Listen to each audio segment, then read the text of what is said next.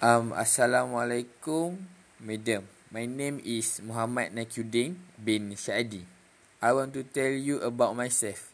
I have a 6 sibling, and I am the fifth child in a sibling.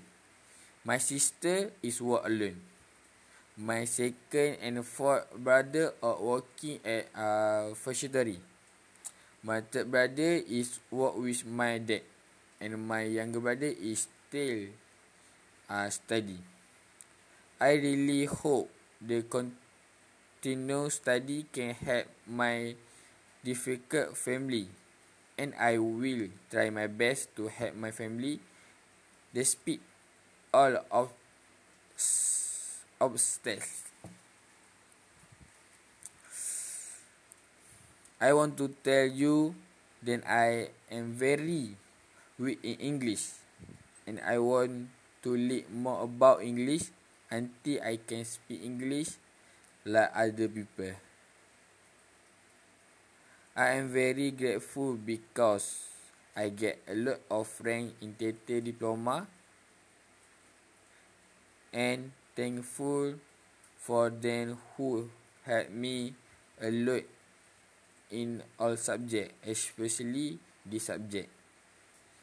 Lastly, I hope one day I can help my family. Madam, saya minta maaf. Saya sangat lemah dalam bahasa Inggeris. Ni pun saya minta tolong daripada kawan-kawan saya sikit untuk buat ayat saya ni sikit. Saya cubalah yang terbaik. Assalamualaikum. Assalamualaikum, Madam. In my opinion, the video provided by Madam is very good, but due to my weakness in English is very weak, making it difficult to understand the video. I had to ask Google Translate to understand and answer every question.